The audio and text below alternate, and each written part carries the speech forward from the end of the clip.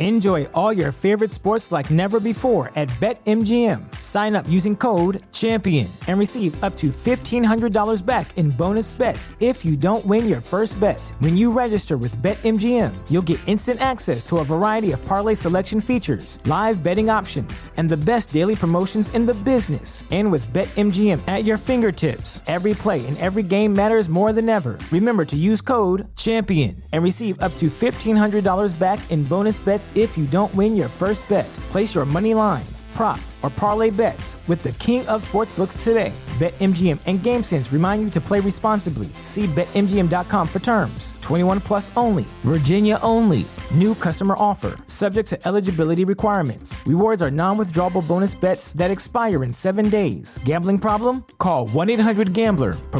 Promotional offer not available in Washington, D.C.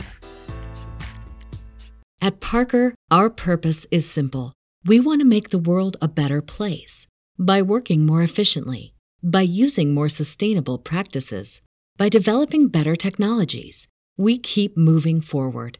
With each new idea, innovation, and partnership, we're one step closer to fulfilling our purpose every single day. To find out more, visit parker.com/purpose. Parker, engineering your success. Ladies and gentlemen, Mr. Brian Bosworth. You know, all my life people have had the wrong idea about me. I don't like cops who make up the rules as they go. They say I push things just a little too far. They accuse me of being insensitive. They basically say that I lack the ability to get along with others. So just to prove these people wrong, I decided to join a very exclusive and private club. Oh yes, it's very plush. And the membership, very selective. And games, we play some games. A perfect place for me, wouldn't you think?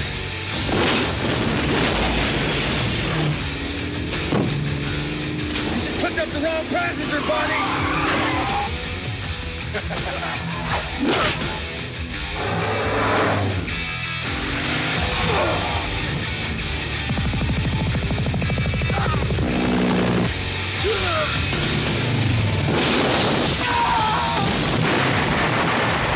Mr. Brian Bosworth requests the pleasure of your company.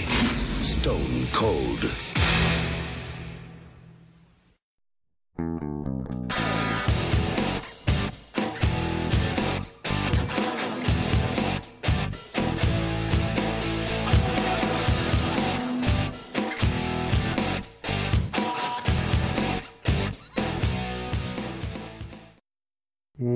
Welcome to They Called Us a Movie, testing the strength of friendships one terrible movie at a time. Subscribe to the podcast on iTunes and other podcast services by searching They Called Us a Movie, and find us on Twitter and Instagram at TicTamPod. That's TCDAM Pod. We are also now a proud member of Geek Vibes Nation, and you could find them at gvnation.com. Welcome back to They Called Us a Movie. This is Anthony Delvecchio. With me, as always, is Dan Aquino and Mark Myers. Say hello, gentlemen. Hello, friends. Hello. Just a thought that I've had over the last week, non-movie related. You know all those stories that when growing up your parents are talking about how to keep like your house cool and room cool? Well, I found out with my apartment that most of them are true. Being almost underground and having a giant tree outside means I don't have to use air conditioning at all in here. So, positive. You're a lucky guy. Yeah. I am. It's not so much a brag, but as a great benefit that I did not know about this apartment going in. Well, there you go. Yeah. So kids out there, listen to what your parents say. That's what I'm saying here. You're telling people to find an underground. Yes. Okay. So like bunkers are totally bunkers are cool. Bunkers are good. Literally. In both ways. And no windows, right? Hey, windows are bad. You only need one point of entry. All right. Yeah. You can have a window as long as there's a giant tree shading it and the sun never hits the window. Gotcha. So the best places are places that are underground and have no view, that isn't like cemeteries obstructed by like an oak. Gotcha. Yeah. 1950s bomb shelters. That's Yeah, those should be like $400,000. Yes, they save a lot on your electric bill. So saying. that reminds me of, you'll see those articles about how kids are able to, like, I was able to pay off my student loan and buy a house, and it was just I lived with my parents forever and they paid everything for me, but I was able to do it. So this is one of those things, right, Mark, where this is the best way to save. But in a more realistic way. Yeah, and then I got a $500,000 loan from my uncle to buy a house. Right. If I can do it, so can you. Yeah. And also, I might have been hardened by the fact that I lived with people that like to keep the heat near 80 degrees. Oof. So maybe I have a better tolerance for... Man. Where do I sign up for that? My wife likes it at 72, and that's too much sometimes. Yeah, when you live with a 80 to 90-year-old woman for 10 years, she likes to have the house very warm. And you kind of have to get used to it. I again, sign me up. I'm all for it. 80 degrees, that's my sweet spot. Good Lord. Man, thank God we never roomed together. You would have murdered me. That's awful. Okay. Besides that, we did watch stuff this week. At least one movie we all watched. But what did we watch besides that movie, guys? Dan, what did you watch this week? Well, this past weekend was a big weekend for some releases. Yeah, I think Obi-Wan Kenobi came out on Disney Plus. Mm-hmm. And I think that, new Stranger Things came out this weekend, I believe. Stranger Things Season 4, Part 1. Yes. So I caught up. I didn't watch all of Stranger Things. I watched 4 episodes. Really good. I'm enjoying it. I've always liked Stranger Things. This isn't only just for Stranger Things, but I've noticed, in movies that have sequels or TV shows that have multiple seasons, the characters will go through these seasons or these movies and they'll fight crazy shit, right? Like they'll go up against overwhelming monsters or demons and so forth. And then the next season, one of the main characters will say, hey, something weird's going on. And all the other characters like, are you sure? I don't know. Maybe it's all in your imagination. And you've spent 3 seasons fighting nightmare creatures. Why don't you just automatically believe? Sure. Right? Like, hey, I'm getting this bad feeling. I'm seeing crazy things. I think it's your imagination, man. Everything's good now. And again, that goes for other, I feel like that's part of the Harry Potter series, right? Like Voldemort shows up or whatever, and everyone just gaslights Harry. But no, it's not Voldemort. Just because millions or, tons of people have been dying, it's not Voldemort. But yeah, other than that, I do enjoy the series so far. Only 2 episodes of Obi-Wan came out. Too early to tell, really. I'm not really clamoring for an Obi-Wan series, so I'm not really... my expectations aren't super high for it, but I'll probably wind up watching it. But that's it. Gotcha. All right, Mark, what about you? Watch anything this week? Yeah, I actually did. While you were talking off podcast, I did have plans to see something in the movies, but just the weekend got away from me. So maybe I'll talk about that next week. But this week I watched, because of one of the podcasts I'm listening to, reviewed it, and I realized I hadn't seen it, but really wanted to. I watched Detective Pikachu this week. And for someone that's not real deep into Pokemon stuff, it's still a pretty decent, kids movie. In the fact that the storyline is fine and easy to follow. There's not much in terms of plot holes or anything. They pretty much, tie everything up, and it's a very generic plot. You can see basically some of the twists coming. And if you know Pokemon, you'll see a couple of the big twists coming pretty easily. But yeah, it kept me entertained all the way through. Ryan Reynolds is just Ryan Reynolds as Pikachu. I wish maybe they cast someone else, but he's fine. But yeah, the other Smith's son plays the lead. So yeah, it was, like I said, it was perfectly fine. I had fun with the time I did spend watching it. It has Bill Nighy in it, so thumbs up to some scenery chewing from him. But yeah, I recommend it. If anybody really likes Pokemon, you'll probably get a lot more enjoyment out of it than I did. And if you have kids by any chance, it's perfectly fine for them.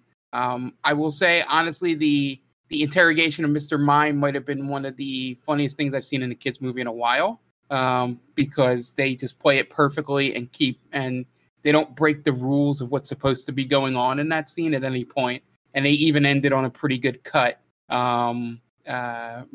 So so that's what I watched. Besides that, I played a lot of video games and stuff as I just lounged around this weekend outside of cleaning the small apartment I do have. I don't have to worry about yard work like you guys. So I had a little more time on my hands, but that's about it. And I'm planning on, I was thinking of watching it before the stream because of another podcast.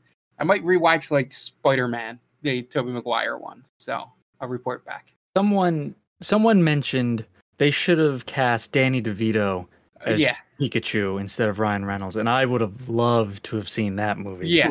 Yeah. Honestly, there's a lot of people outside of probably Chris Pratt that you could have accepted in that role. DeVito only works from the funny aspect of that voice and that character. But every other point of the movie, outside of just being that voice, I don't know if he really would carry. But I would love to see a dub of him doing it, like even a couple scenes for fun. Sure. But yeah, the female lead in it is Ant-Man's daughter, the new one. Catherine Newton, or whatever. No idea. Yeah, so the one that's going to be in the new Ant-Man movie. So okay, cool. Yeah. For me, I didn't watch much. I didn't watch Stranger Things. I didn't watch Obi-Wan. The only thing I really watched is I actually did a rewatch of Garden State, which I haven't watched in like 10 years. I wouldn't say it holds up particularly well, but I still like it. Okay. Yeah. But I was worried that would be an oh boy. No. I mean Natalie Portman drops the R word a few times, but no, it's fine. I still like the movie. Those soundtracks is still pretty great too. But the thing I watched this week, I went to theaters and I decided that I was going to be super cool and not go see the movie everybody was going to see, Top Gun. And I went to the movies to watch Men, the Alex Garland directed horror movie. Mark, I'm sure this is on the top of your list to go see in theaters this summer, right? Yep.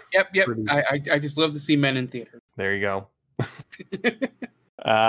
This one, I don't know if I could recommend it to anybody. It's good. I liked it. It's a tough watch though. It puts you in the shoes of a woman, and that is the most terrifying thing in the world a movie could possibly do, apparently. Yeah. It's tense like all the time. It's not fun, and that was one of the reasons why I was thinking about not going to see it this weekend, because it was like, hey, it's Memorial Day, let me go watch a crowd pleasing movie. And then I just kind of weighed my options, and I was like, well, this movie is probably not going to be there next week. So I was like, well, if I don't see it now, who knows if I ever will. So I decided to see Men. It's very good. If you're into horror, give it a shot. I really like Alex Garland, Ex Machina, and Annihilation. He's done. This is his third directorial film. I think those are the only three he's done. But it's really good. But it's dark. It's basically an allegory of basically being a woman, and yeah, I saw the trailer before Everything Everywhere at Once. Mm-hmm. And my first thought was, I'm gonna wait for Ant to see that movie. Yeah, I can't recommend it for you if you're not into horror. It goes into some weird places at the end, because you would normally bang the table for something, and I'm like, that feels like a movie I need a recommendation on. No. I did have the older woman next to me laugh when the title Men just popped up on the screen. So that was the one thing that stuck in my head. I read up on it a little bit today because I wasn't sure when I'd be able to see it. Mm-hmm. From what I read about the ending, it's a total mindfuck. Yeah. It's not dissimilar to the end of Annihilation in a way. That was his other movie? Yeah. Okay. Yeah. I did like that movie. Yeah. He also did Ex Machina, which is a great movie. Yeah. See, the fact that he really did solid two movies that I saw with you, and you're telling me to avoid this one, I'm assuming it's definitely not up my alley. I would definitely not go running to the theater to see it, especially you. If it winds up on Prime one day, pop it on. Maybe I'll watch it 3 years later, like I did Detective Pikachu. Yeah.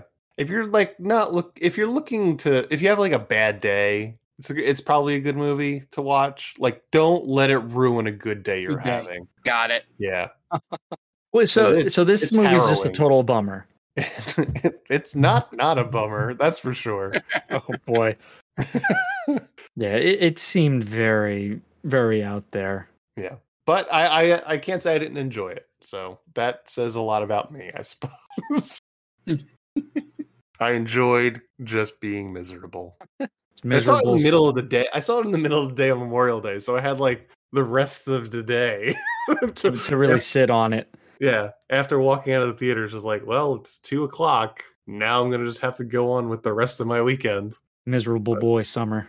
Yeah, but that's all I watched really this week. I watched, some more Angry Video Game Nerd. I think I watched a bunch of. You're really into that right now. Is that just like a phase?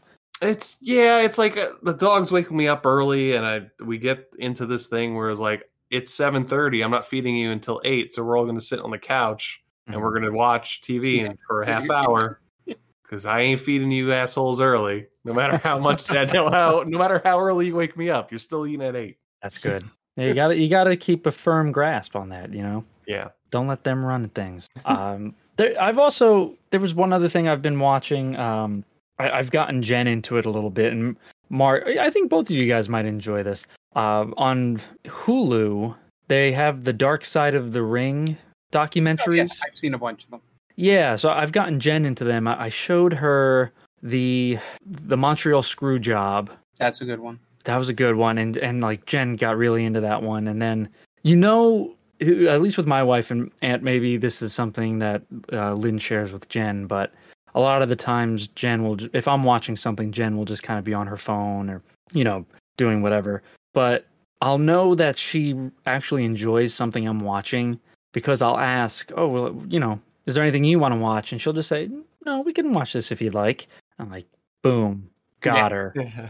So I know she's into it. So I can enjoy it guilt-free now. Right. So we wound up watching a few of those. Did you show her the Ric Flair one so that she would change her opinion about Ric Flair? The flight from hell. Hell yeah. Did I watch that? I know I've seen it. I don't know if I showed her that one. I showed her the Screw Job, the Last Days of Owen Hart, the Last Ride of the Road Warriors, and Becoming the Warrior. She was like, "You're like, oh, he wasn't a nice guy." I'm like, no, he was not a nice guy. I said he was a terrible wrestler too, and a lot of people won't say that, but he was not a very good wrestler. That's why it's funny that the award the WWE gives out in his honor. Yeah, it doesn't make sense. Really doesn't make sense. But he was so big at the time, I guess. Just my one quick wrestling note is my favorite part of that Warrior story is the time when he held up Vince for money. Vince gave him the money. He did the pay-per-view, and then Vince fired him. That's right. Yeah.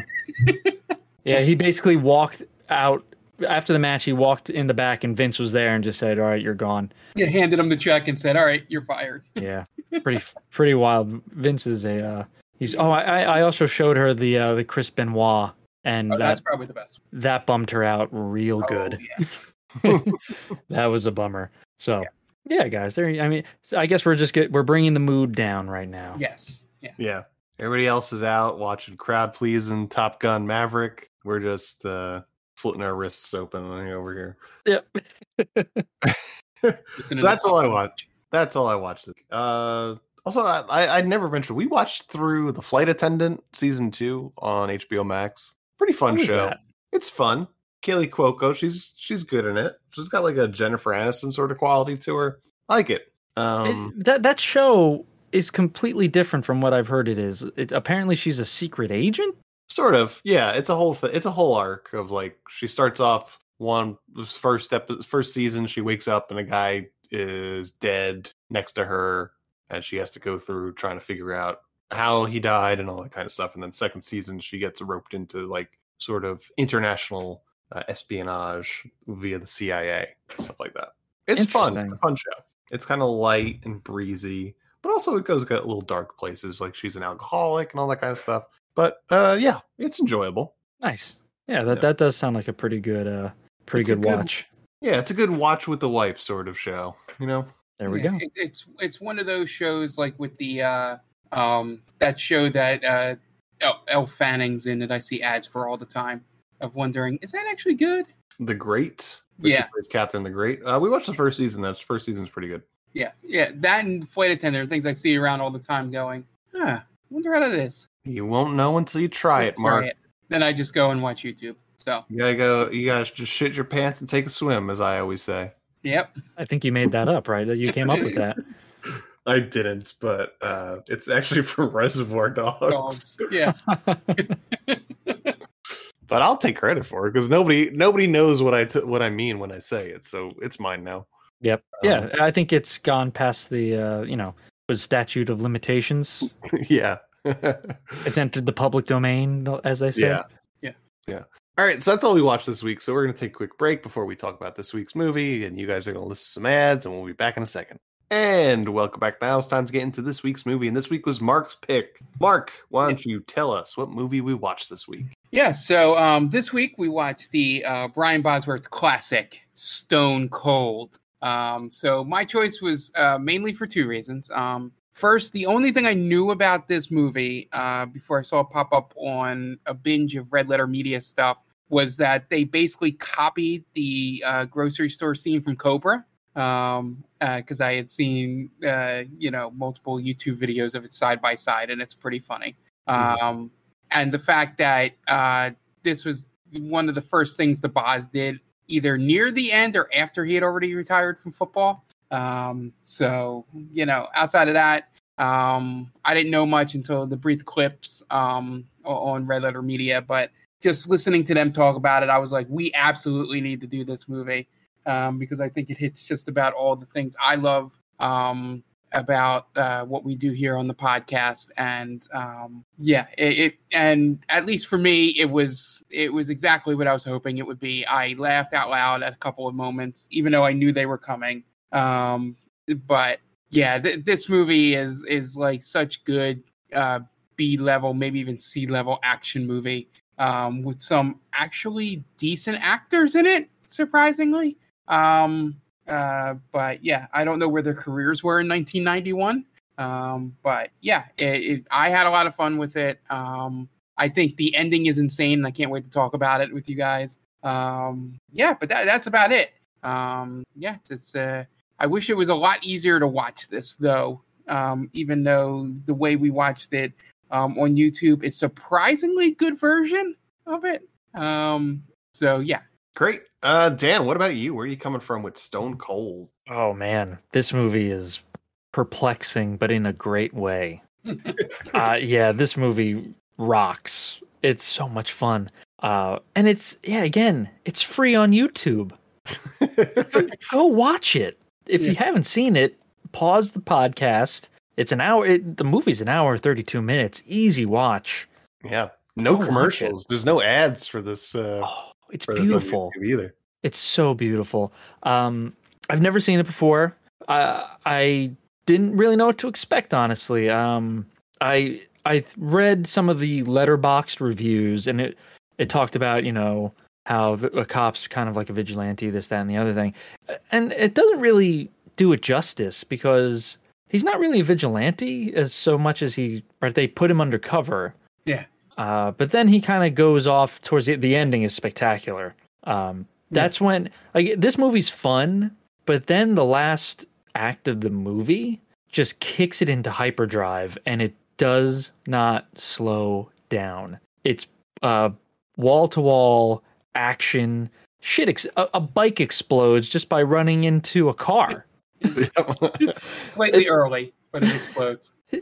Right? Like that doesn't happen. That was great. They blow up a helicopter. They blow up a gas station. How did they blow up the helicopter? With a bike, with a motorcycle, and It's my favorite scene in the movie. And they kill Mac's dad. It's it's phenomenal. Everything about this movie is just so much fun. And I'm very happy because earlier in the day, I messaged you gentlemen. I thought we were watching this movie called Gator. So I was fully prepared to watch this. And then Ant and Mark, you guys let me know we were watching Stone Cold. And yeah, you guys, you that was the correct call. Yeah. So that's for me. Yeah, I think I saw the Red Letter Media review of it. And yeah, to echo what you guys are saying, this movie is a ton of fun. It kind of reminds me a little bit of what's the Killing Zone? The Killing Zone? Yeah. Right? That's what it's called, Malibu's movie? Malibu's yes. Movie? Yeah. Reminds me a little bit of Killing Zone. Reminds me, it's got very similar plot points to Too Fast, Too Furious. In the fact that the FBI basically blackmails him to help them. Yep. That's a good line. That's blackmail. The FBI does not do blackmail.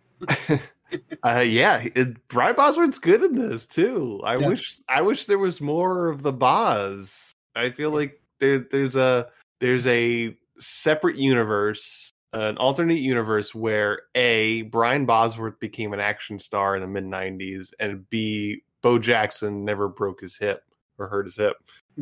So tying those two together, it looks like Bosworth actually retired in 1989, so this was after his career. Yeah.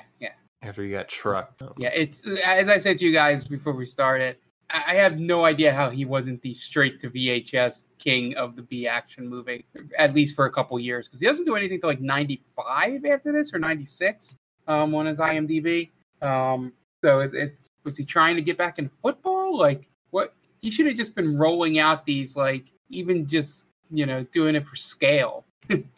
just people should have just been hiring him. He's good in it, in that he was very bouleveable in the role they gave him, and the fact that he wasn't badly outacted by people that have had more successful quote unquote careers. In Lance Hendrickson and it's William Forsythe, right? Yes, plays Ice. Like he didn't. Both great in this movie, by the way. Yeah. Yes, they are both awesome. Everyone's having so much fun in this movie. Yeah. And he doesn't like they don't feel like, it doesn't feel like they're carrying him. He stands in there with the scene while not at their level. It doesn't seem like the energy drops when it comes to him. Like there's no Kevin Durant moment. When it cuts to the non-actor and you're just like, oh, it's like negative charisma going on there. He has some great moments. The only thing he didn't really have, maybe it's just me, but they tried to force that chemistry love connection with the main girl in it, but I just didn't feel why she would want to be with him. Sort of like it was like I said, they kind of tried and forced it in there. But yeah, I was kind of hoping there wouldn't be a love interest. Yeah, I think it didn't take away from the movie necessarily, but yeah, I think it kind of it comes out of nowhere a little bit. Yeah, I remember like, why do they like each other now? I'm not 100% sure. Did she just, because the Boz just kind of walks around with no shirt on, as is his wont. And if I looked like him, I probably would too. Especially the scene when he's wearing like with the Speedo. Yeah, I was not expecting that. That we got a face full of Boz there. Hey, we're, as we always say, we're pro dick. We pretty much saw his in this movie. I think that was a character choice for sure. Yeah. That was his underwear. Right. It was, and what's funny in that scene when Sam McMurray, his partner Lance, shows up at Bosworth's apartment. He sees the Komodo dragon, but then there's a naked woman in Brian Bosworth's bed, and he seems more surprised at the naked woman than the Komodo dragon. Yeah, it's like whoa, hey, super hot chick. I'm used to seeing those. Yeah, he's like, yeah, I've never seen one that well put together. Right. And you know what is great about this movie too? Bosworth is a total gentleman. Yeah. Throughout the movie to women. right? He's not an over the top douchebag, and like he doesn't treat them as objects. I think he even tells the one woman, Nancy, like he basically says no woman should be given to someone. Like, oh wow, that's pretty forward thinking, Boz. Yeah, because that's the part where like Henriksen just kind of gives her to him as like a peace offering of some sort for going through his van. Yeah. She'll show you a good time, he says. Yeah, and that's part of the reason why I guess they have the relationship, because it's that, and then like when the mafia steals the $400 from her, he takes it out of his pocket and gives it to her. Hey, he's just a nice dude. Just a nice dude, and that romance though, it ends in a way I wasn't expecting. Yeah, that was. But again, I think that helps the movie out. Right? Oh yeah, definitely. This is definitely a no holds barred type. Anyone could die kind of movie, and a lot of people die. And he was 100% the reason that she dies. Yeah. Oh yeah. Yep. Absolutely. And I think what's perplexing to me about this movie is it's like there's a false sense of victory in this movie. Yeah. Oh, you mean by the way, Lance Henriksen gets everything. Yeah. He does what he wanted to do. Yeah, he succeeds in his mission, and there's this false sense of like, yeah, we got him at the end. Like, oh yeah, you kind of did, but before he killed the district attorney, right. He killed judges. Yeah, he killed he killed the entire Mississippi Supreme Court, right, and the district attorney who was running for governor. Yeah, so it didn't deserve the freeze frame it gets at the end. The triumphant walk down the steps as the credits roll. Yeah. Yeah, and he doesn't even get to like suffer in prison or anything. He gets to succeed at his mission and then die. Yeah. I was very confused about that. Convict him. The Supreme Court's dead. Yeah, you guys have to wait a little while. We have to just basically refill the Supreme Court. Yeah, I didn't quite understand the motive of the movie. But I know that one of the bikers is going on trial. So here's what it is. Okay. His name is Trouble, and Trouble is the one that blows away the priest out of nowhere in the opening montage for no reason that we know of. And he gets sent to jail for 45 years without parole. Seems fair. Sounds reasonable. Yeah. But now the district attorney who is running for governor says that's too lenient. I'm going to I am going to appeal the decision, and I'm going to get it changed that he gets the death penalty, which is completely against the Fifth Amendment of the Constitution. You cannot try people twice. That's double jeopardy, starring Ashley Judd. But essentially, Lance Henriksen says, that's rude. You deserve to die because of this stance that you're putting on him. And the judge who gave the lenient sentence gets blown up in his boat. Anyway. It's like, how dare you make us face the consequences for our actions? So this leads me to another question. What type of setting is this movie in? Is it South? Okay, so, but I mean, like, is it set in a RoboCop type of era where everything's kind of dystopian in a way, and gangs just rule the streets, or is it just set in present day? I think it's set in like the Delta, the Mississippi Delta, where these guys just have swampland where they can just kind of create a hideout and just go without much police involvement. Okay. Yeah. So would there be a big Italian presence in Mississippi? Biloxi, Mississippi? I'm not sure. That doesn't strike me as a big Italian type of area. Yeah. Well, we usually stick to the Northeast. That's true. Yeah. They needed a group of people that could be against the bikers that didn't like shine a giant spotlight on the fact that they were Nazis. Like, they do such a good job of that themselves, though. Yeah, it's Nazi like symbols. We're gonna have the symbols and the flags around, but it can't be like a black gang because that would be too obvious. I thought that's where they were going with it. They go out of their way to not call attention to the Nazi-ness of the Brotherhood. Mm-hmm. But it's weird that you say that because you're right. You guys are both right. They really kind of tried to not.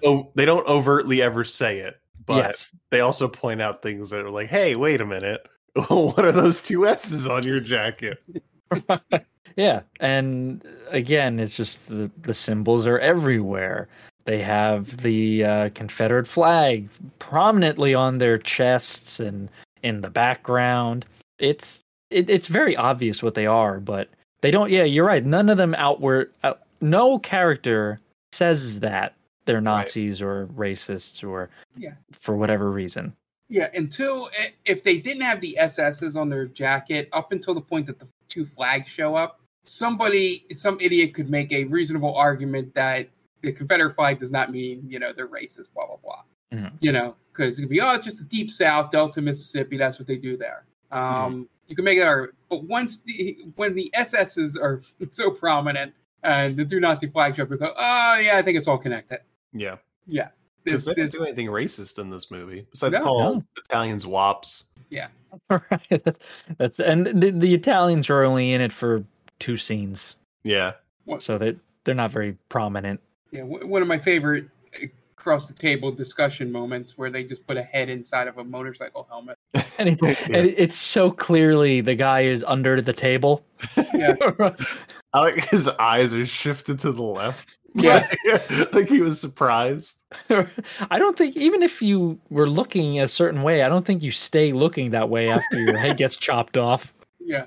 Right? Your eyes probably close and that's it. But I have one big question for you guys. Mm-hmm. And it's not answered in the movie as far as I know. Bosworth is away conservatively for a couple weeks, right? Yeah. He's undercover for a couple weeks, we'll say. Yeah. So his suspension was for supposedly 3 weeks. So essentially, just assume that is what I did. So 3 weeks. Who's feeding his Komodo dragon for those 3 weeks? Maybe the sexy lady in his bed. Maybe. They never say it. Yeah. And the concoction that he makes at the beginning. Yeah. Until he fed that to the lizard, then I was going to text you. I'm like, is that a shake that you should be drinking for gains? Well, I had written down, like, maybe this is why I'm not gaining any muscle. Because I'm not putting 2 Snickers bars, a banana, potato chips, 2 eggs. With the shells. With shells. But I'm pretty sure chocolate is poisonous to lizards, like to that species. Oh, so, yeah. I mean, I'm assuming that Komodo dragon dies after having that. Maybe that's why no one feeds it, because it's dead. Yeah, maybe that's why he wouldn't eat it. Right. Like, what's the matter, bud? You gotta eat it. That's a bowl of poison, sir. Right. Yeah. You try to kill me. Like Komodo dragons eat like bugs and maybe like some small mice and stuff like that. Right, like rodents kind of thing. Yeah. Now, at the same time, I don't think there's a better way to convey that your main character is a total badass than to give him a Komodo dragon. Yeah. There's definitely a in fashion thing to have Komodo dragons in your movie in the late 80s, early 90s. Yeah, big lizards. The Freshman, the Matthew Broderick movie, was the Komodo dragon. Yeah. Oh, I didn't realize that. Was that in that movie too? Yeah, I'm pretty sure. Interesting. Sure Freshman. Yeah, I thought that was a pretty cool choice. Freshman Komodo dragon. Yep. Now, I think maybe I'm probably looking too much into this, but Brian Bosworth, his character's real name is Joe Huff, but he goes by Stone, right? As his undercover. John Stone. And his jacket has skulls on it. Do you think Steve Austin took the Stone Cold gimmick from this movie? It's entirely possible. Right? I don't know for sure, but it's the parallels are very similar.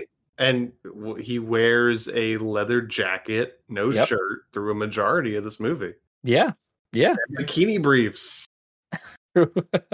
Yeah, I wonder if for infringement purposes he never mentions it because his story is kind of weird with how he came up with Stone Cold. Oh, I wonder. it was something about something being too cold, and someone said it was stone cold, and that's when he came up with it. And now that you're mentioning it, I'm like wondering if that's why that story is the way it is. It's just very generic. He doesn't want to get sued. By Like, Brian no, I Bosworth. just like the Brian Bosworth Stone Cold movie. Yeah, why not? Who's to say? It's just like, yeah, it's a good movie. Whatever. By the way, this movie did make me watch a bunch of clips of Jim Ross just saying Stone Cold over and over again. It's Stone Cold. By God.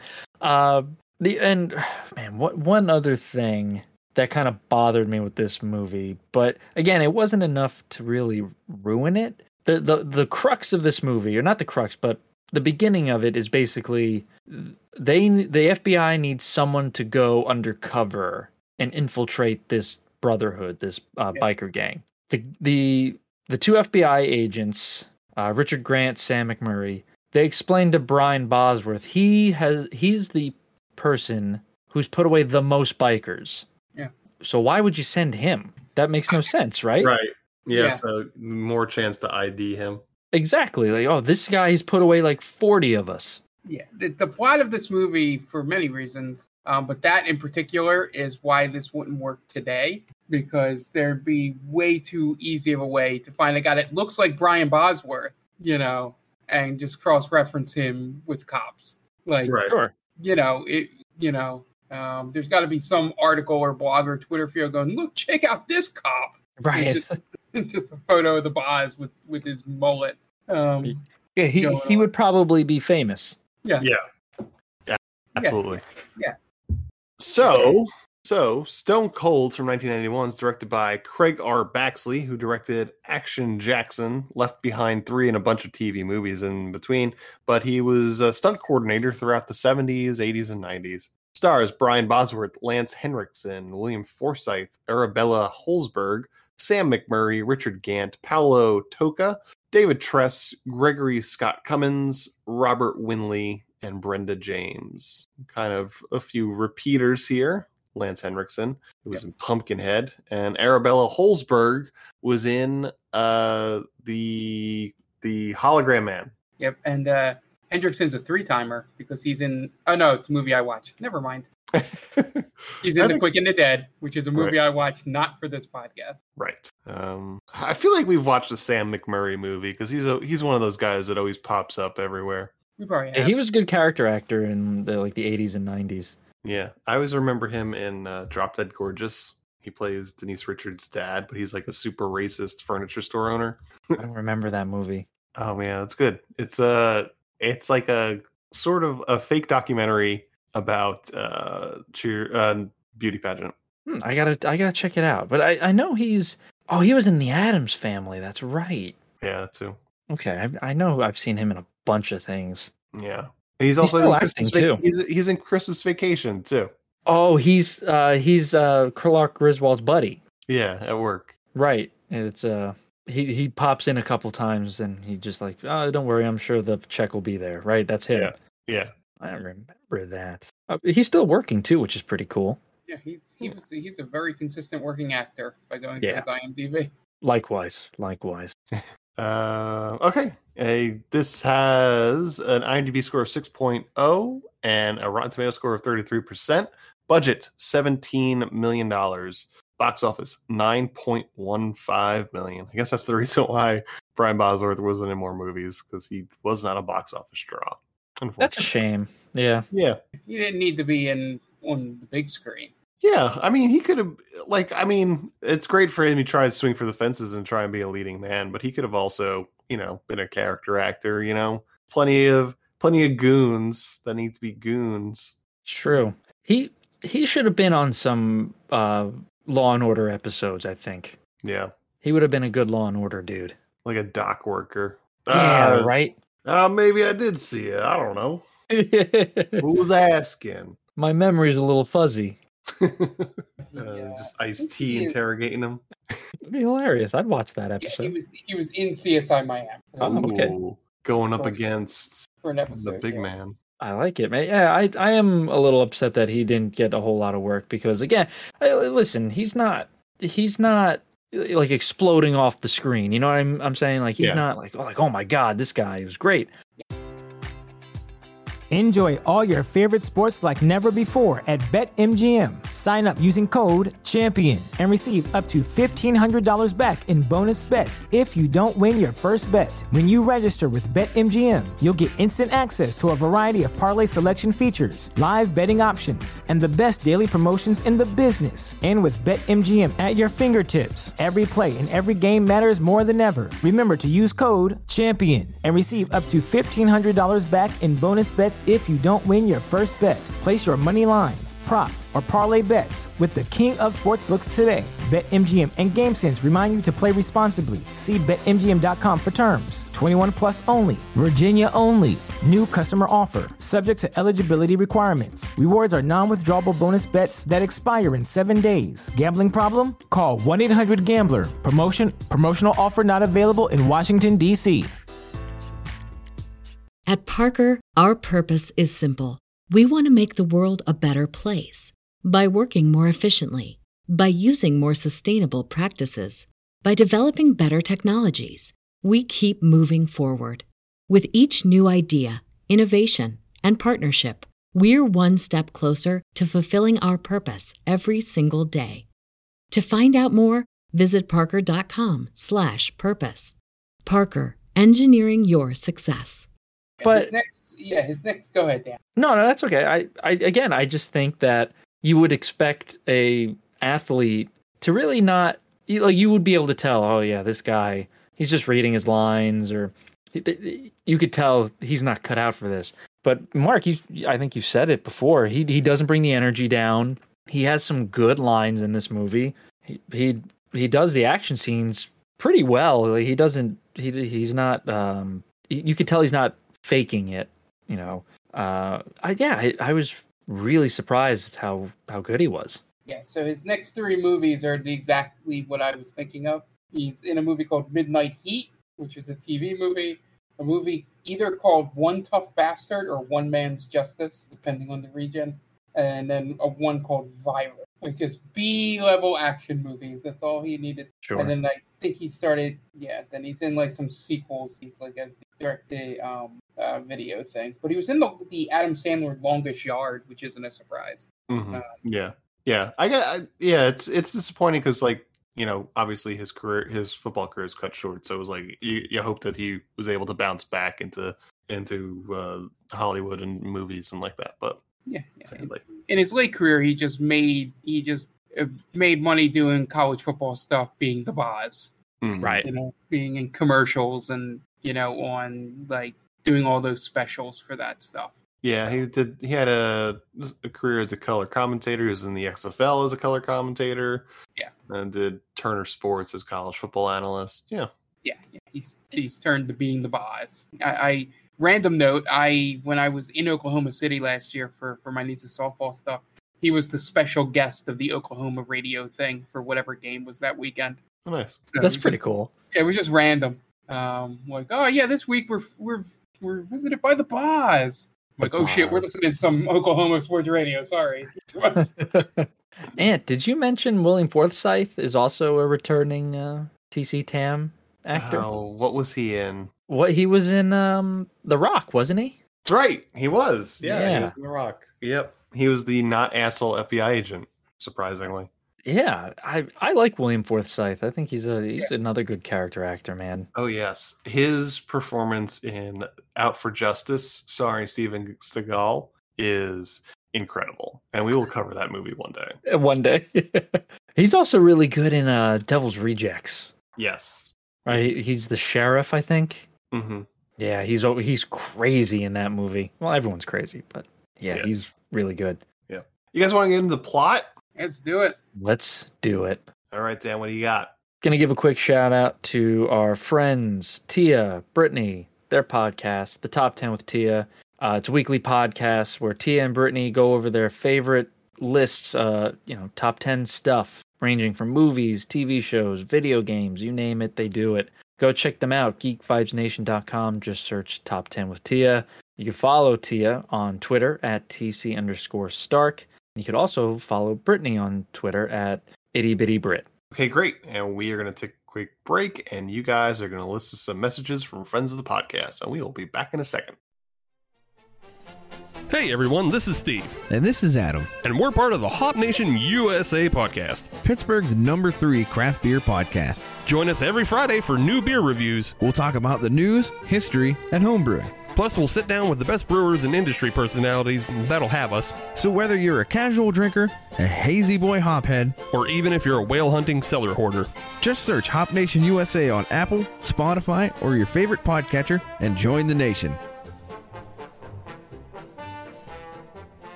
Oh, hi. Didn't see you there. It's me, George, from the best little horror house in Philly, the show where we talk about the best horror movie ever made, according to our guest at least. We've talked about groundbreaking classics like Texas Chainsaw Massacre and Alien, but we've also got a lot of great ones coming up, including some very fun guests like Len Kabaczynski of Swamp Zombies and Red Letter Media fame, Caroline Williams, the star of Texas Chainsaw Massacre 2, and Chase Williamson from John Dies at the End. So make sure you're subscribed to the best little horror house in Philly, and I'll see you boils and ghouls over there.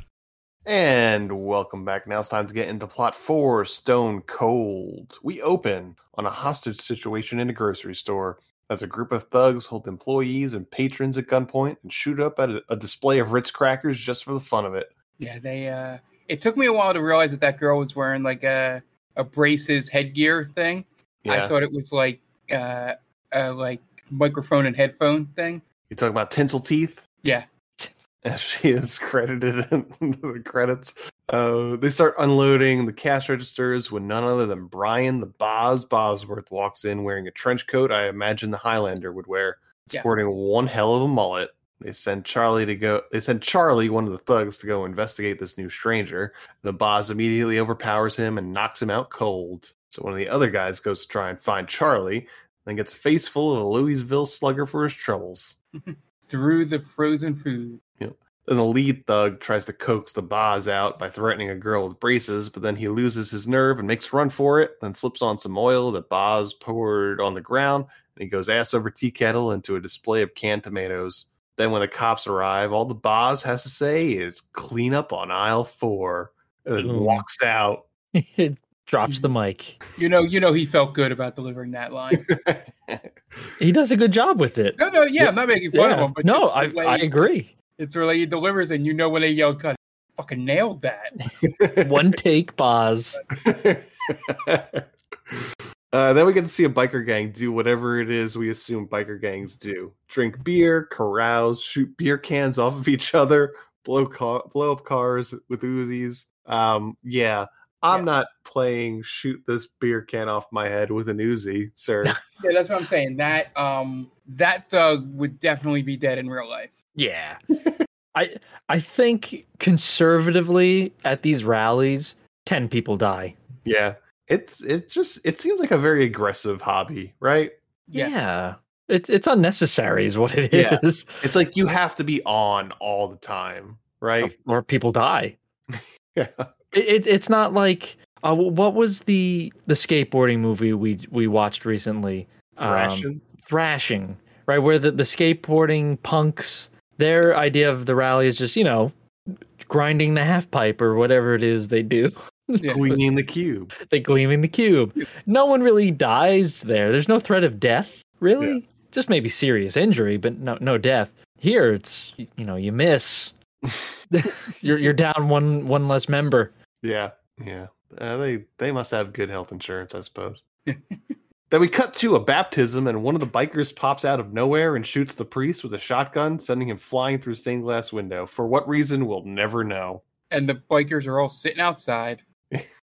After a short trial, this biker thug is rightfully convicted of murder and sentenced to 45 years in prison without parole. And for his troubles, the judge gets blown up by a bomb, and his fishing boat compliments a William Forsythe, who's playing a guy named Ice. Back at his apartment, the Boz makes up a smoothie for his Komodo dragon, consisting of things that Komodo dragons probably shouldn't eat, including, as we mentioned, Snickers, potato chips, orange juice, and whole eggs. Yeah, I don't know if that company's real on his shirt, but I wonder how much money they paid, or they were paid to have him wear that shirt.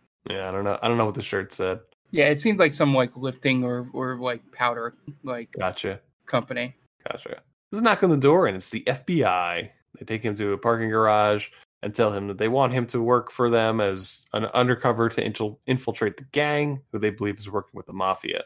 He refuses, and then they tell him that they'll change his suspension from 3 weeks to 6 months without pay if he doesn't help them. Almost the same exact plot as Too Fast, Too Furious. So he begrudgingly agrees, and they set him up with a partner, Lance, played by Sam McMurray. Next morning, Lance shows up at 6 a.m. to wake up the boss, whose character's name is Joe Huff / John Stone is his undercover name. Joe is less than ready, walking around in bikini briefs and a woman still in his bed. And then that night, Joe and Lance go undercover to a biker bar excellently named Tit for Tat that is owned by the quote-unquote Brotherhood. And Joe explains to Lance that the bikers like to watch girls dance naked. Which I thought was a hilarious line. Yeah. It's like the bikers get their rocks off watching the girls. It's like, yep, that explains the reason that strip clubs exist. Thank you. How obvious is Sam McMurray's character in the hello fellow biker gang members? Yeah, it's like the Steve Buscemi meme. Oh, there's never been a clearer instance of a narc in television or movie history than Sam McMurray's character in this strip club. But they play it up for laughs, though. Yeah, because he mentions he wants a new glass because the one he gets is filthy. Mm-hmm.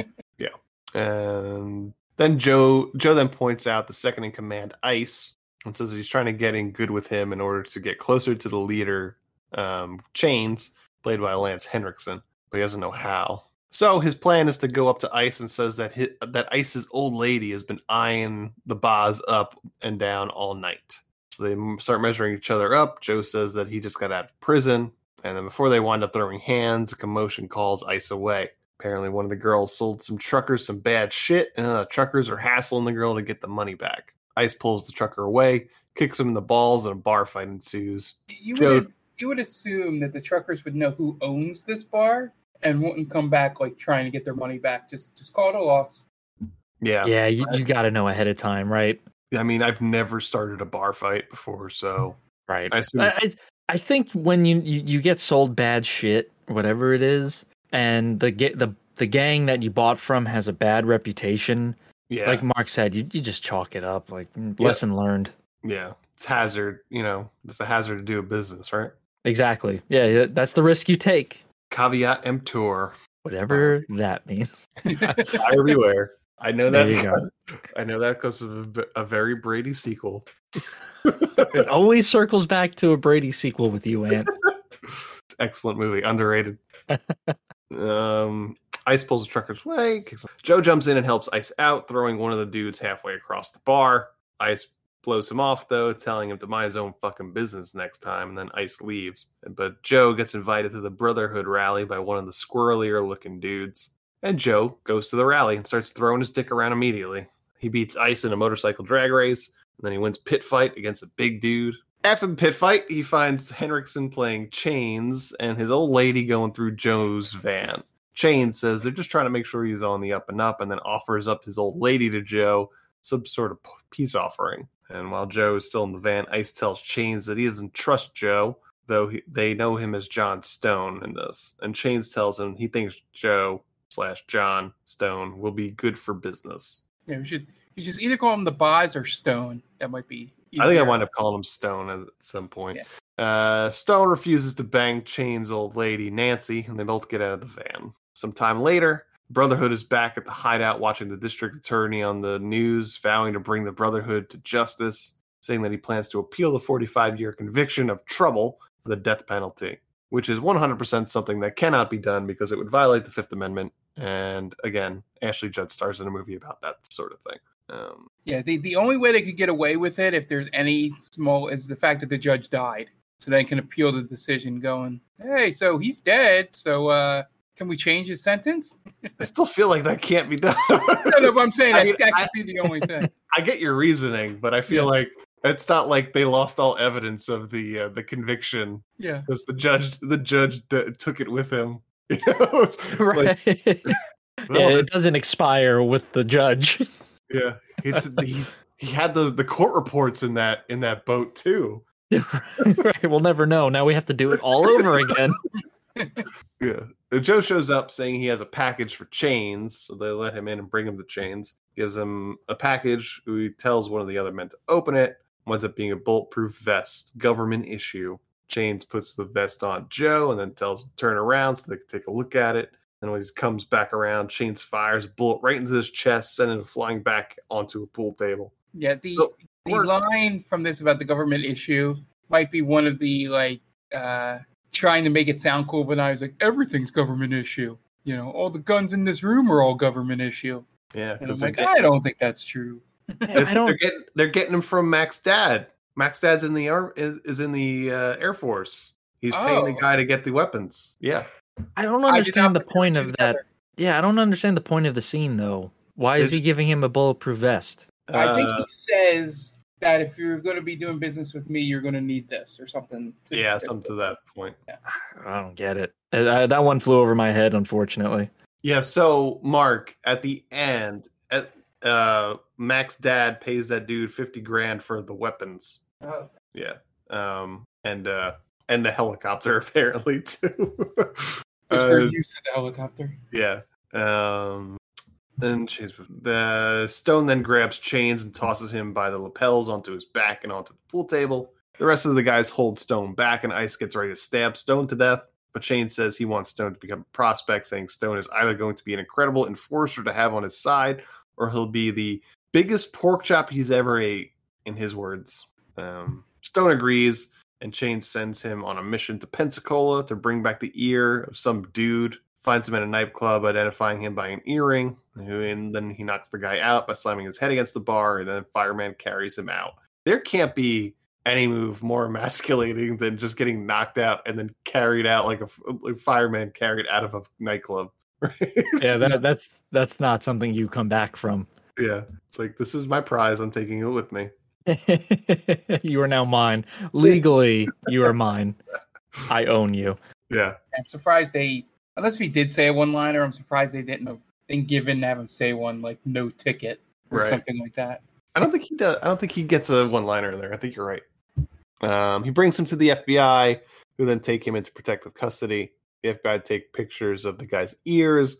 There's a tattoo of a spider web in his ear, and then Stone brings the ear of a cadaver and has him tattoo the same tattoo on the guy's ear.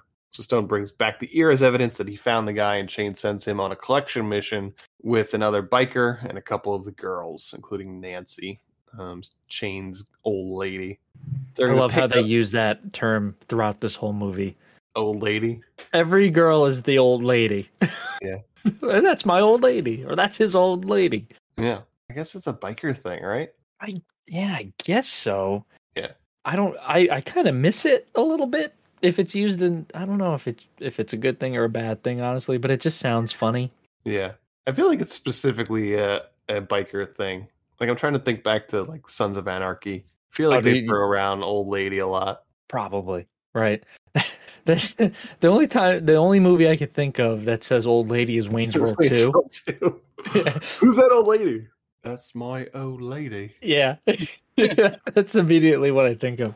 But yeah, it's something that's been lost into the annals of history, I guess. We'll never hear that again. Yeah. I feel like I specifically hear in Ron Perlman's voice him talking about Katie Seagal, my old lady. That makes sense. I could definitely hear that. Yeah. During the pickup, Mafia guys drive by, mad that the bikers are encroaching on their turf, so they toss a grenade out the car window, Great. blowing the other bikers sky high. Great scene. What a good a drive-by grenading. Yeah, and it wasn't even like a throw. It was kind of like an underhand toss. It was a toss. Like you're throwing trash out the window. It was so good. So there's one of them now. Who cares? First of all, who carries a grenade with them when they're driving? Yeah, I feel like it just would have been easier to just like have an actual drive-by. Right. Yeah, they're the classics for a reason. Yeah. That guy at the armory has some side business going with everyone. Apparently. Yeah. Hey, listen, sometimes things bottom out. You got to have a backup. Listen, that's how it goes. The U.S. military is funding both the Mafia and the Brotherhood in this turf war. Probably not. Yeah, probably not far from the truth. I mean, that just goes with history, right? American military playing both sides. Right. And again, that's we're talking about Mac's dad. That's a total Mac maneuver right there. I'm with them because they got the best side. Oh no, I'm with you because you were making some good points. It took me forever to realize that was Mac's dad. I was like, this guy looks so fucking familiar. Pretty wild, right? And he really hasn't changed that much. He's gotten older, but he still looks the same. Yeah. Then the mafia corners Nancy in an alley and grabs the money she picked up, and they try to drive away. But Stone jumps on the hood of the car, rides it for a while, then falls off, and the mafia guys wind up getting T-boned at an intersection. Stone pulls a few guys out of the car and beat the shit out of them, but the boss, D'Amici, pulls a gun on him and tells Stone to tell Chains to stay out of their territory. Mafia guys drive off, and Stone goes over to Nancy, and she says she had $400 that they just had walked off with, so Chains is going to kill her. So Stone gives her the money out of his pocket and tells her, just don't forget where the money came from. Question for you. Yeah. In that scene when Stone chases down the mafia, does he not break one of the Stooges' arms? Oh, yeah. Snaps it like right in half. Yeah, and the guy kind of just walks it off. Right? Maybe it's shock. Right, the adrenaline. Right? The adrenaline is not, yeah. He's going to feel that tomorrow. Yeah, he is. Hey, boss, you think I should go get this looked at? Nah, you got this. Walk it off. We'll just have the mafia doc to put a Band-Aid on it. The mafia, as we all know, the mafia always has a doctor on the payroll. Mm-hmm. Got to stitch him up real good. Get him back out there, Doc. So the gang then goes to the hospital to visit the guy that got blown up by the grenade, and he's pretty fucking busted. Yeah, look, it's brutal. But Chains tries to cheer him up by telling him he's going to force one of the girls to marry the poor sap, and she does not look like she is super excited about it. I like how they try to cheer him up by saying he still has his piece, as in his penis. It's like, hey, you still got that. Now's not the time for jokes, guys. Half of my face is blown off. Yeah, and then another guy tries to play the harmonica for the guy to make him feel better, and Chains immediately freaks out on him. That was such a wild reaction that Chains has.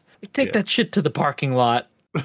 Oh, I'm just trying to help. You just talked about his dick. Yeah, right? You lifted up his covers to look at his dick. Yeah, and then just made it very obvious that this girl is repulsed by what this guy now looks like. Yeah. I guess being in the Brotherhood has its perks. Right. You could just have half a face and you're still gonna, come out on top, I guess. Sure. Yeah. Later, Stone goes to Chains with a deal involving a whole shitload of P2P, which is what Walter White used to make crystal meth in Breaking Bad. Chains says that he's looking to work with the Wops, so maybe they'll be able to sell it to them. So they go to a fancy restaurant, meet with the Mafia to tell them about the P2P, and Chains also brings them the head of D'Amici in a biker helmet in a box. So Joe sets up a meeting with Lance to talk about the potential of getting both the Brotherhood and the Mafia in one fell swoop. So he tells Lance what he needs and says that he thinks he could get Nancy to turn witness against the Brotherhood. Later, the Brotherhood is driving down a road and they get stopped by a couple of National Guardsmen who are looking to see some ID from everyone. So Chains beats them both up.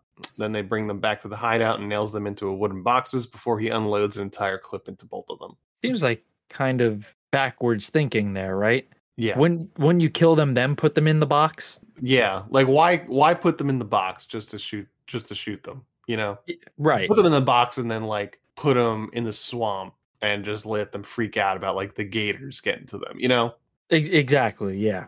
Yeah, it makes no sense to kill them in the box because there's no suffering at that point. Right. Yeah. I mean, and the one nice biker we come to know goes, "This is what I signed up for, man." That's not true.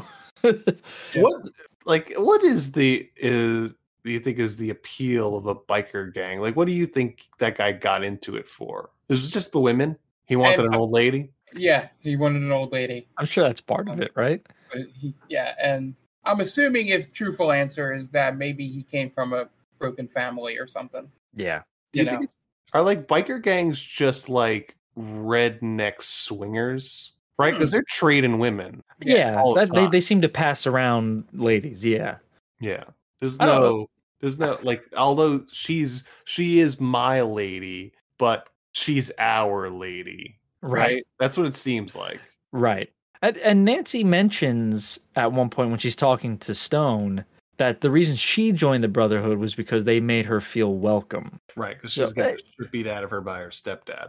And yeah, so that I think what Mark touched upon is probably correct, right? That these kids were leading terrible childhoods.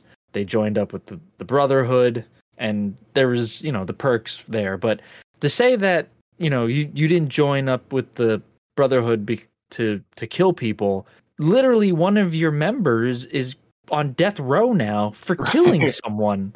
Right. A priest of all things. A priest. Right. I mean, these guys were right. These guys are National Guardsmen. At least they're army, But where was this energy when a priest got blown away? Yeah. It's again. Maybe he's an atheist. That may be right.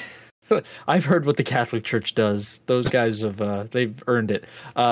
Again, like I said at the top of the podcast, this movie is bizarre, but in a good way. Because again, like, it doesn't take away from anything. It's just maybe a little plot hole, but it doesn't matter. It's just weird. Right. It's still awesome regardless. Absolutely. So Nancy freaks out because Chains is now murdering in cold blood, so he tosses her aside for another old lady. Then another one of the guys starts to freak out, saying he doesn't like what the Brotherhood has become. So Chains sticks his hand in a running bike wheel. Stone makes it back to the hideout, and he sees Nancy by herself. She says that Chains is killing people in cold blood, and she's leaving tonight. So Stone convinces her to stay with him till after he makes his deal, and then they'll leave together. Just writing her death certificate right there. Yep. And she agrees, and they make out, and presumably they fuck. Yep. No, he's too nice. Boz is too nice. You don't think you don't think they fuck? I think he wanted to wait for the second date. Gotcha. Yeah. He wanted to wait until they were out of the biker gang. Right. He's got to make an honest woman of her. Yeah. I guess that's and true. And he's surrounded by FBI agents, so. Yeah. The cops find the bodies of the National Guardsmen. The next day, Stone and Nancy go to a bar for food and drinks, and then Lance passes a note to Stone, posing as a waiter, telling him to meet him at a parking lot. Stone goes, saying he needs to make a phone call, but Ice sees him leave on his bike, so he follows him. Stone meets with Lance, who says the FBI wants to pull Stone off the case because of the dead National Guardsman. Then Ice shows up and starts shooting at Stone and Lance, and speeds off to tell Chains that Stone is a cop. So a high-speed motorcycle chase ensues with a whole bunch of things blowing up until Stone knocks Ice into oncoming car and crashes with a big old fireball, and Ice dies, which was awesome. Now this is where the movie really kind of ramps up, and this isn't even the best use of Ice's body. That's a good point.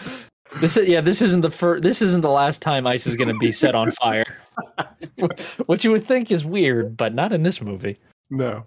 Back at the hideout, Nancy gets a call from someone from the Biloxi PD. Chains had her run info on John Stone, and it came back that he also goes by Joe Huff. So when Stone comes to the hideout later, she confronts him, asking if he's a cop, and he denies it. At night, they give Ice a Viking funeral on top of his motorcycle. Yeah, and before that, this completely dispels all the falsehoods of if I ask if you're a cop, you have to tell me you're a cop. Yep. Well, yeah, Stone knows he knows the correct rules of engagement, I guess. Yeah. Because I don't think that's true, right? You don't have to tell anyone you're a cop. That defeats the whole purpose of being undercover. Yes. Yeah, or else all these companies would just every new guy, you a cop? Right. Shit, he got me. Okay, yeah, I'm gonna leave. At night, they give Ice a Viking funeral on top of his motorcycle, and it's not as honorable as it sounds like it should be. It just looks like he's propped up like a Halloween decoration. It's so morbid. Yeah, like someone actually had to pose him. Yeah. Oh, I feel bad for whoever's job that was in the gang. Yeah. Then later, Stone meets with the FBI to go over the plan for the drop of P2P, along with the agent that is going to pretend to be the guy that they're getting the P2P from. So the drop happens with basically the entire biker gang there, and the agent that is pretending to be the drop takes Stone aside and tells him he wants 10% instead of the agreed upon $50K. So Stone blows him away to make a big show in front of Chains. The team piles in the trucks and drives off, and we find out that it was all an act. The agent that had squibs on him and Stone fired blanks. But the Brotherhood's plan changes mid-flight, and the trucks start going to a different drop point. So Lance calls Stone on the radio asking if everything's okay, and Nancy is right there, so this makes Joe as a cop, obviously. She gets pissed, but he says everyone is going to go down for the drop, so if she cooperates, he's going to guarantee her immunity. So she sulks in the car. Everyone goes to the new drop point, and it turns out that Chains is cutting Stone out of the exchange, and instead is changing it to Mac's dad from It's Always Sunny. Yeah, the more you mention this, I'm starting to more see the parallels of Too Fast, Too Furious. Yeah, they do the same thing there, too. So Joe rides off on his bike and heads back to the feds to tell them what just happened, and that they're also planning to kill the DA. And he says that he has to stop the truck. So he rides off and rides alongside of the truck, and then shoots the trailer off the truck, and then it crashes into a gas station, and a huge fireball explodes. Now, I don't know why the guys that are driving the truck aren't just like, the dude fucking just shot our truck up. Yeah. Right? That seems suspicious. Oh, that's right. Yeah. And they know for sure that someone did it, because they make the comment, oh, we lost the trailer. And then someone speeds in front of them. It was probably that guy. Right. The only other person on the road. Yeah. It seems like it wouldn't have just happened. No. And that's some great shooting, by the way, on Stone's part. To shoot the connection from the cab and the trailer. Yep. Later, Mac's dad is on an Air Force base paying off another guy for some weapons and the use of a helicopter. When back at the hideout, Joe sees the helicopter, and then one of the bikers tells Joe that Chains wants to see him. So they bring him into the hideout, and Chains has a gun in his hand and a very concerned-looking Nancy sitting at the table with him. Chains says that it's Stone's going-away party, and then the guy from Pensacola comes out of the back room telling Joe he shouldn't have fucked with him. So the guy obviously made Joe as a cop. First... Yeah, okay. That was the guy that they took away from the nightclub, right? Yeah. Okay. Sorry. Just making The sure. guy with the ear. Yeah. Yeah. The ear tattoo. First, Chains shoots the guy from Pensacola, then tells Joe that he wants to break his heart. So he puts one right between Nancy's eyes. Joe tries to stop Chains, but he can't. Then Chains puts the gun to Joe's head, but the chamber is empty. So Chains instead says he's going to have him be his angel, in quotation marks. The next day... I didn't understand that quote, right? Like to mess with the living, you have to mess with the dead, or something like that. Is that what he says? I wrote the quote down. Hold on. I don't remember. Where is it? Oh, if you want to fuck with the living, you have to fuck with the dead. I don't understand what Henriksen... Does he say that before the guy from Pensacola comes out of the back room? No. He shoots the guy from Pensacola. He shoots Nancy. And then he does this whole thing about how the devil was a renegade angel and this, that, and the other thing. And he says, if you want to fuck with the living, you have to learn to fuck with the dead. And then he pulls the trigger and it's empty. Yeah, I don't know. I think that sounded better in his head, or it was written. Right. And then when it came out, it doesn't translate. Yeah.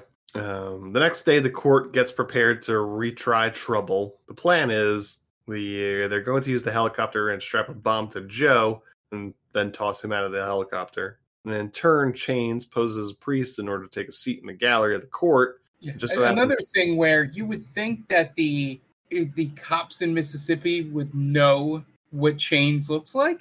Right. He shaved his mustache, though, so... Oh, that's a good point. Completely indistinguishable. Totally different person. Yep. Yeah, I was thinking that because he even addresses Sam McMurray's character Lance, and you would think that they have a file on Chains. And those priests with their metal crucifixes and their rosaries. Yeah, and also, good. Why doesn't anyone check the courthouse for guns? Right. This is one taped underneath the chair. Right. What do they? I guess this is pre 9/11, so anything goes. It's the Wild West. Winston Chains' sister works for the police department. Yes. Oh, that's right. Yeah, that's who it is. The Biloxi PD person. So, just so happens that Chains sits right behind the agent that poses the driver during the drop, and he recognizes the driver. Then the Brotherhood is going to storm the courthouse, guns blazing. So the helicopter goes into motion and they start to set the bomb. But Stone manages to break his restraints before they all are able to strap the bomb to him. And he gets into a fistfight with one of the bikers on the helicopter. Then he tucks the bomb into the guy's jacket and kicks him out the side. And explodes with him in the air. And a great dummy work. Yes. In that scene. Then Chains puts his part of the plan into action, shooting the agent in front of him, and shit goes crazy. The bikers storm the courthouse, shooting it up, riding motorcycles all around, taking hostages. Chains even manages to kill the DA and the Supreme Court just like he wanted. Mission accomplished. Yeah. Stone then tries to get Mac's dad to land the helicopter, but he's less than helpful. So instead, Stone jumps out where the helicopter is close to the building and jumps through a skylight and kills one of the bikers. Chaos just continues. Things explode. Stone shoots a bunch of dudes. A motorcycle flies through a window and then crashes into the helicopter. Just pure awesomeness. It's so good.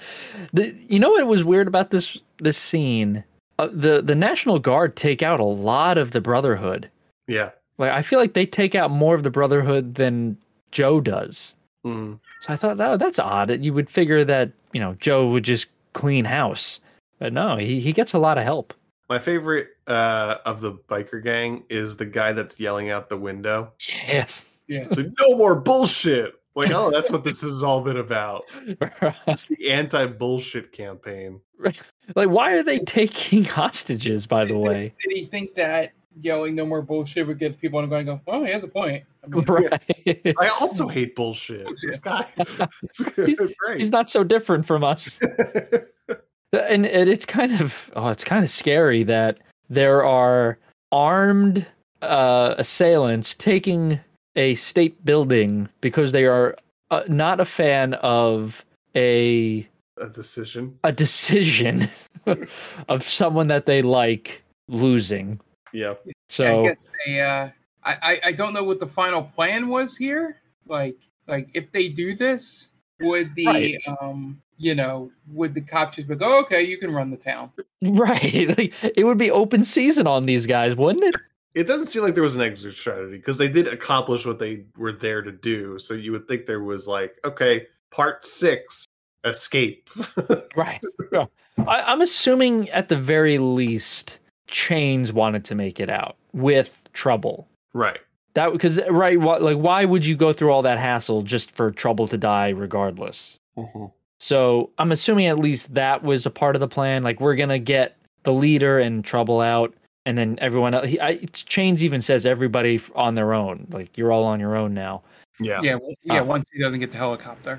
Right. So I think there was a little bit of a plan, but it wasn't executed, obviously. But yeah, I don't know what even after that, like you said, Mark, the National Guard, the police, they're just going to come down like a fucking hammer on these guys. Yeah. This all culminates into Stone and Chains going mano a mano, and Stone just beating the shit out of Chains, tossing him down a flight of stairs and disarming him. Until Stone puts a gun to Chains' head and pulls the trigger, but the chamber is empty. Feds come in, they take Chains into custody, but Chains grabs an officer's gun and tries to shoot Stone, but Lance comes out of nowhere and shoots Chains, who then falls back over the balcony and onto the floor below. It's like Al Powell coming out of nowhere. Yep. Then Stone just walks out of the courthouse and down the steps as the credits roll. Some assumption that this was a mission accomplished, but, well, not quite. For the wrong person. Well, theoretically, for people like us, Ant, they both took out the Nazi biker gang and the cops. So that's true. Some of the cops. They're still there. I mean, the FBI is still there. There's still the National Guard. So, yeah, I mean, some people died, but... Yeah. Most of the wrong people died. Well, I think some of the members of the Biloxi Police Department who Rage Against Machine is talking about in their song. Yeah. Well, a southern governor or would-be governor, probably not that big of a loss. Right. We don't really get the politics of the whip, but I can't imagine it's particularly good. He's for harsh crime and thumbing his nose at the Fifth Amendment, so not great there. But that is the end of Stone Cold. Great movie. Yeah, much fun. Yeah, a lot of fun. No notes. No notes. Just over the top, man. Yeah. Over the top. Yeah, I think in the future, if I ever get stuck for a movie, I'm just going to go through the Red Leather Media playlist. There you go. Just 'cause I would have loved to have seen a movie with Brian Bosworth in Malibu. Ooh, that would be could have good. happened. Right, because that's like two Brothers? really good mullets going toe to toe. What if they're playing brothers and one of them's good and one of them's bad? That's great. So we're getting all these versus movies now, right? So why couldn't you have Stone Cold versus Malibu? Ooh, yeah. I'd watch that. I'd watch the shit out of that movie. What's his name in Killing Zone? Yeah, It's not Malibu, right? No. But I guarantee you, if we were some ad exec or something, we could probably convince. Well, I mean, he probably needs the money, but we could probably convince Boz to like do a quick 30-second like Super Bowl commercial as Stone Cold. probably. Garrett Bodine. That was his name. Bodine. I don't like that. Yeah, I think that's that would be so fun to watch. And again, I was totally blown away by this. It's not great, but it's so much fun, and that's what makes it it's such an easy watch. Yep. Yeah. Oh, I forgot to mention. I don't know if you guys had said that because it's been a long podcast, but and they also point this out on their episode. I think the biggest like juxtaposition in the movie is when they get to the hideout and it scans from the women showering outdoors with no doors on it, and then to a kid pushing a stroller. Oh yeah, I saw that. Yeah. Yeah. It's such a oh, okay. I get what this is. We didn't even touch upon that there was tons of boobs in this movie. The woman in the pool hall when she hits the shot and like, yeah. That was the most gratuitous in the movie. Yeah, big time.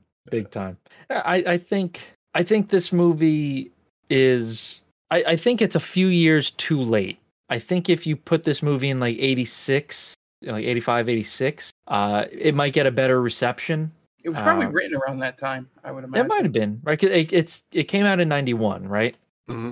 So I think it's just a little bit past its time. Because you're right. I think that Mark, I think you said like Dolph Lundgren kind of kind of feel to it. With Dollar Store Dolph Lundgren or something like that. Right, or even like Roddy Piper in a way, you know.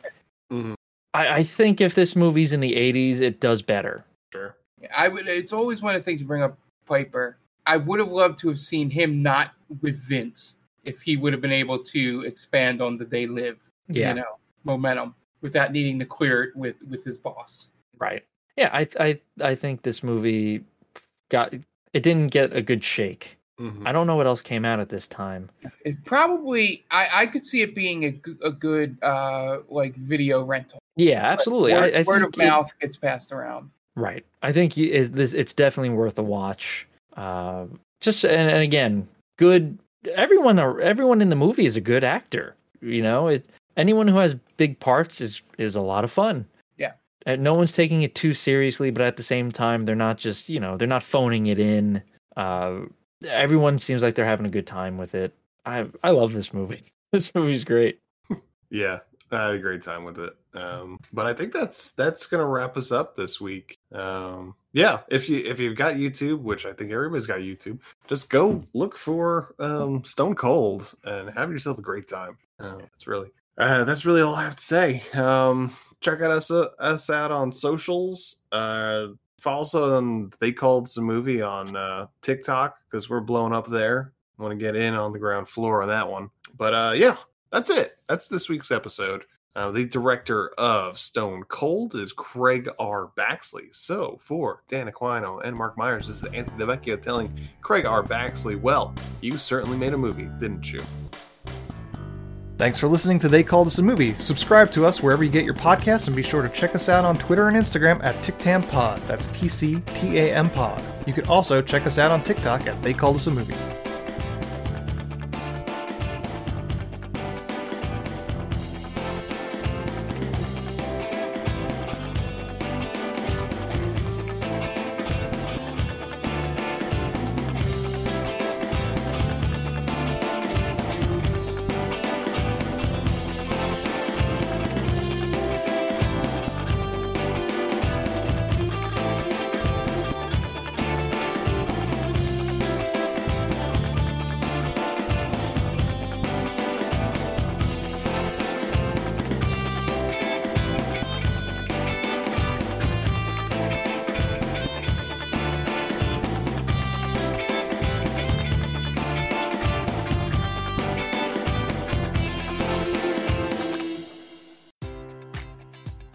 Enjoy all your favorite sports like never before at BetMGM. Sign up using code CHAMPION and receive up to $1,500 back in bonus bets if you don't win your first bet. When you register with BetMGM, you'll get instant access to a variety of parlay selection features, live betting options, and the best daily promotions in the business. And with BetMGM at your fingertips, every play and every game matters more than ever. Remember to use code CHAMPION and receive up to $1,500 back in bonus bets if you don't win your first bet. Place your money line, prop, or parlay bets with the king of sportsbooks today. BetMGM and GameSense remind you to play responsibly. See BetMGM.com for terms. 21 plus only. Virginia only.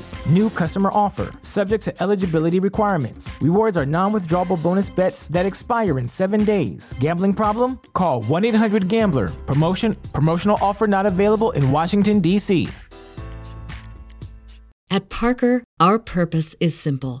We want to make the world a better place by working more efficiently, by using more sustainable practices, by developing better technologies. We keep moving forward. With each new idea, innovation, and partnership, we're one step closer to fulfilling our purpose every single day. To find out more, visit parker.com/purpose. Parker, engineering your success.